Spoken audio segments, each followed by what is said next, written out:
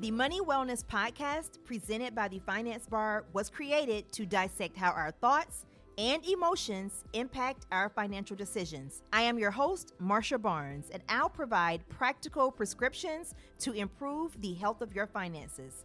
We'll discuss everything from incorporating financial wellness into your self-care routine, caring for aging parents, navigating the 50th bridesmaid request, and learning how to tackle financial anxiety with ease. Get ready for a financial checkup. This won't hurt one bit. This episode is sponsored by SmartyPig, the free high-yield online piggy bank. SmartyPig is a unique savings account designed to help you save for specific goals. You can set multiple financial goals that may be funded with scheduled recurring contributions from an existing checking or savings account, so you can set it and forget it. Plus, SmartyPig helps you stay on track with a goal planner, helpful reminders, competitive interest rates, referral bonuses, and more. SmartyPig was designed to help put you in control of your own goal planning and financial independence by helping you build a save, then spend mentality and being rewarded for doing so. Visit smartypig.com to learn more and to start saving today. Hi, everyone. Welcome to the Money Wellness Podcast. I am your host, Marsha Barnes. Today, we are going to dive into how to really remain focused with your finances. This topic popped in my mind because oftentimes we feel that the reason we can't focus on our finances is because of challenges of outside influences with, our family or our friends. But I thought about this for a moment and realized that the truth is no one forces us to do anything when it comes to our money. Financial commitment is to ourselves, and it is really for ourselves. Oftentimes, the reason why we fall off as it relates to truly being focused on our finances is because of our own personal desire to belong, to fit in, peer pressure, the feeling that we must do what everyone else is doing. But something else that I want us to think about is I think about family a lot. And oftentimes, if you're like the chosen one in your family and individuals are coming to you for help, there's one part of the story of they may be coming to you because you're always the one that could help. And then there's another part of us that ego jumps in, and we like being the check writer for our family because that means that it gives us a certain level of power over our family members. And that's something that I want us to talk about a lot. So the big picture, what makes you feel so guilty about saying no or doing things your way based on your needs and your wants in comparison to what other people are doing? So again, we really do what we see the majority do because it feels like the right thing to do. And an analogy of this is just simply is if you're out on the town and you see everyone start to run, the human response is for you to run as well. And the same thing exists in the world of finances.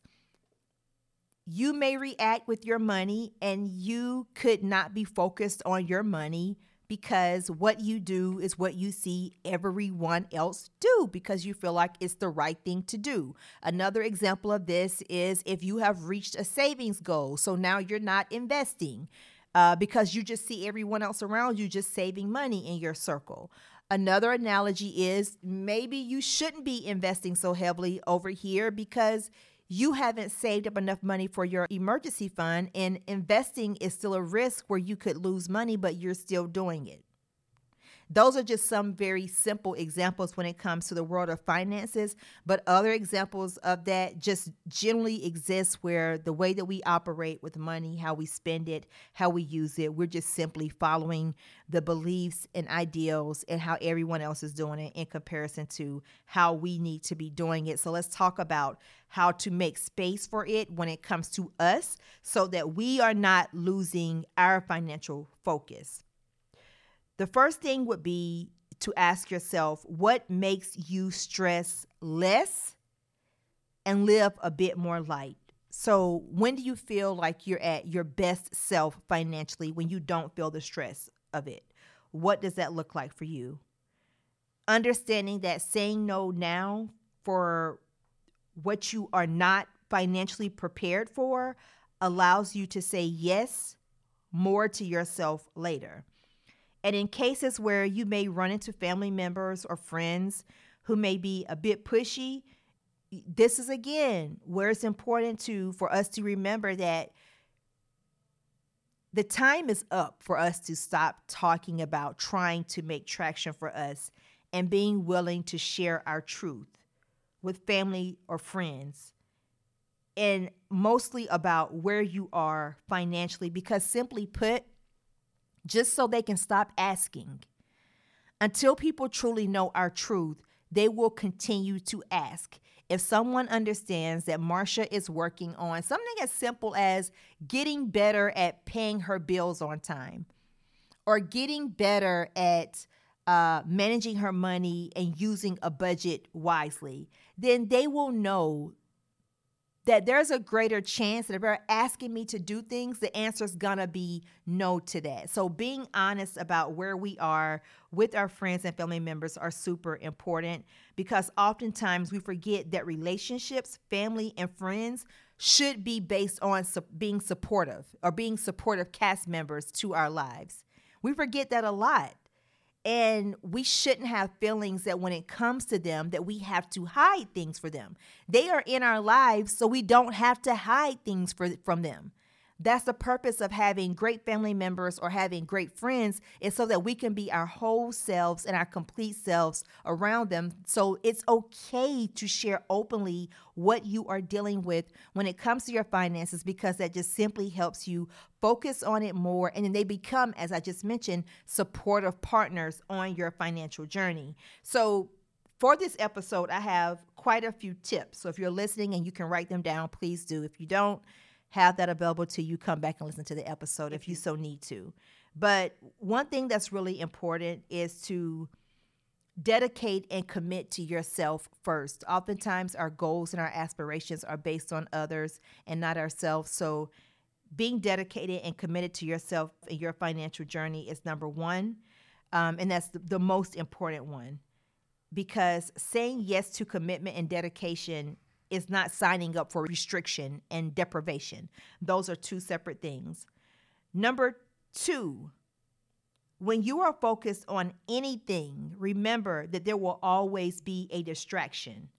Anticipate that this will happen, because it will happen.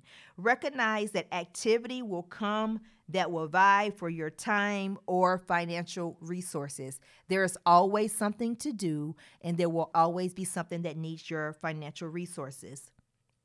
Number three is to begin with the end in mind. Know where you want to go first. Write it out and then think through your desires. Where am I at right now, Marsha? What is my income now? It allows me to do what? Write that down. What is the income that I need to make or to earn to sustain some of my needs first, and then also some of my wants? What does that look like? Where am I financially? How much money do I have saved? How far do I have to go before I really reach a place where my emergency fund makes me feel comfortable? Do I want to jump into the world of investing? What does that look like for me? Does that look like just having a 401k account? Does that look like purchasing one stock every single time that I get paid? And why am I investing? Am I investing to build my wealth because I want to retire by a certain time? Am I investing because I want to be able to build wealth to pay for my kids' college when it comes time for that? What is the purpose behind what I am doing now? I want to pay off my debt. What debt? What? Be very specific. Is that a credit card? What credit card is it? Not I just want to be debt free. Not that I want to pay down my debt. What debt? What credit card? What personal loan? What student loan? If you owe a family member or friend, being very specific in our desires is really important, because you need to have some sort of focal point of what that end looks like for you in comparison to where you are now. It's something I do every single year, is to write down one large financial goal and two small financial goals to meet every year. It's just 3. It's not like 4 or 5 or 10. And what that does for me and how it may help you is that no matter what you see or what you may hear in the media, then you stick to what you need to do for your financial sanity. 1 to 3 financial goals. 1 could be large and 2 could be small, or all 3 of them could be small. And when we think about goals, I want us to remember that if you are someone that you're really starting to just embrace your financial journey, or just being financially healthy in general, that could be something as simple as, I want to do better at understanding how much money I truly earn. I want to do better at checking my mail more often and not being fearful of opening my mail because I know that there may be bills there. I want to do better at when I have to think about my health benefits for the year. I want to really dig in and understand my health better to understand what type of insurance coverages that I may need. It could be as simple as that, or it could be as large as, okay, I've reached my savings goals.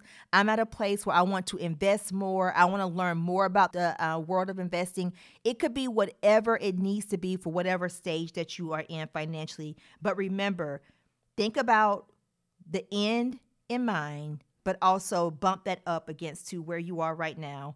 And then also, don't attempt to walk through life without a spending plan or budget. I know that I've been harping on this in every single episode, but I can assure you that when you don't know where your money is going, then it kind of just goes everywhere. It's kind of like just freestyling. It does whatever it wants to do. There's no rhyme or rhythm to it, and it's really hard to exist with great financial health when you don't have anything that you're measuring each month when you are receiving money. I said this in a previous episode. The way that great businesses, larger corporations survive is that they are typically operating by a budget. And these are companies that earn billions in revenue each year, and they still follow them. So it doesn't matter what type of budget you're using, what spending plan you're using, or what you call it. You need to have some method of understanding where your money is going every single month. Don't try to walk through life without it. Another tip is trying your best not to go at this alone. I've said this also, is get a friend or someone that you can share openly with. We have a community over here at the Finance Bar where it's for women who are committed on their financial journey. So everyone is on not the same path, but everyone is working towards many of the very same things. You can join us there. I'll talk about that more at the end of this episode. And also understanding that our finances are a massive part of our lives. I want you to take a minute and think about something you were able to do that didn't cost you anything at all.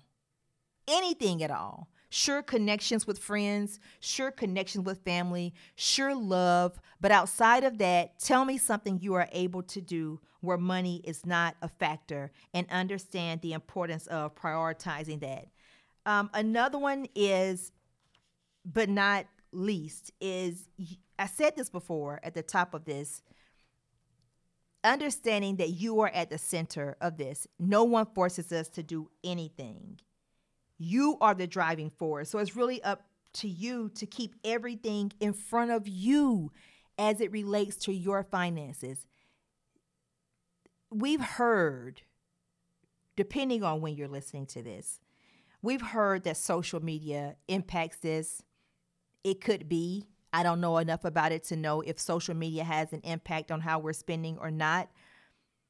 But what I want us to truly to get better at is that a blame game, because a blame game is sometimes just an excuse for us to not get better.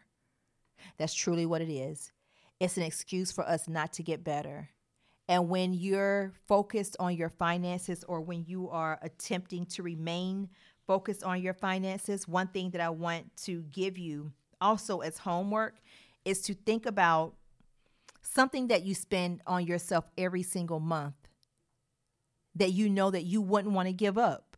What is that thing? I'll use myself for an example. It used to be every single month I would want to buy a new book. Now I don't have to do that anymore because I feel like I have enough and I don't need more.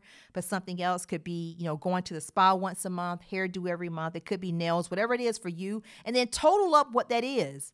If Marshall wants a book, maybe $25, $30, whatever it costs for my hair, whatever it costs for my nails, whatever it costs for my spa, every single month, I know that I'm going to do these 3 or 4 things every single month. Then that's my playbook.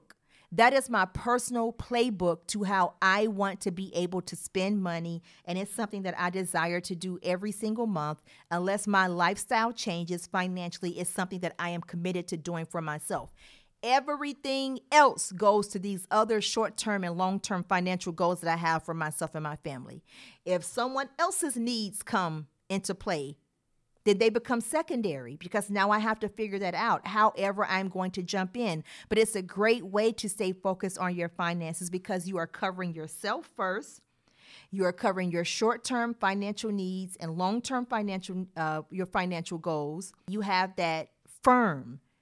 But when you don't have that in place and you don't understand what your playbook should be, then it's easy to fall off and not become focused on your finances.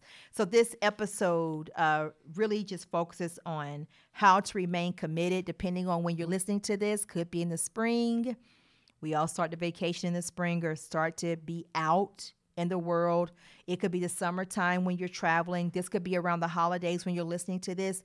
So there are many ways, as I mentioned before, for us to get distracted. And here's just some simple tips, some practical tips, if you will, on just how to remain focused on your financial journey. So I mentioned before, if you are someone that wants a little bit more deep and intimate understanding of the world of finance, our professional experts at the Finance Bar Members Club join us every single month. We talk about every topic that you could possibly think of. If you're someone that you think you could benefit, come join us over at thefinancebar.com/join. So until next time, take great care of yourself. Speak with you soon.